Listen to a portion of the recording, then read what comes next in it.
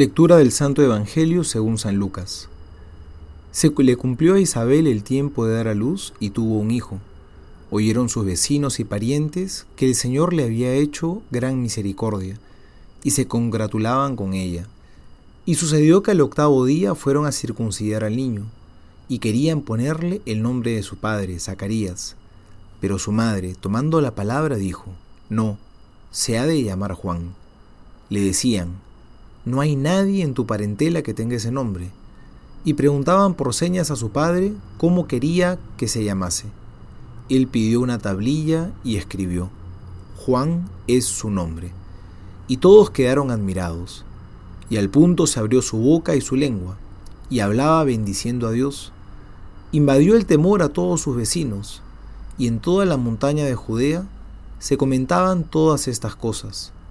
Todos los que las oían las grababan en su corazón diciendo: «¿Pues qué será de este niño?». Porque en efecto la mano del Señor estaba con él. Palabra del Señor.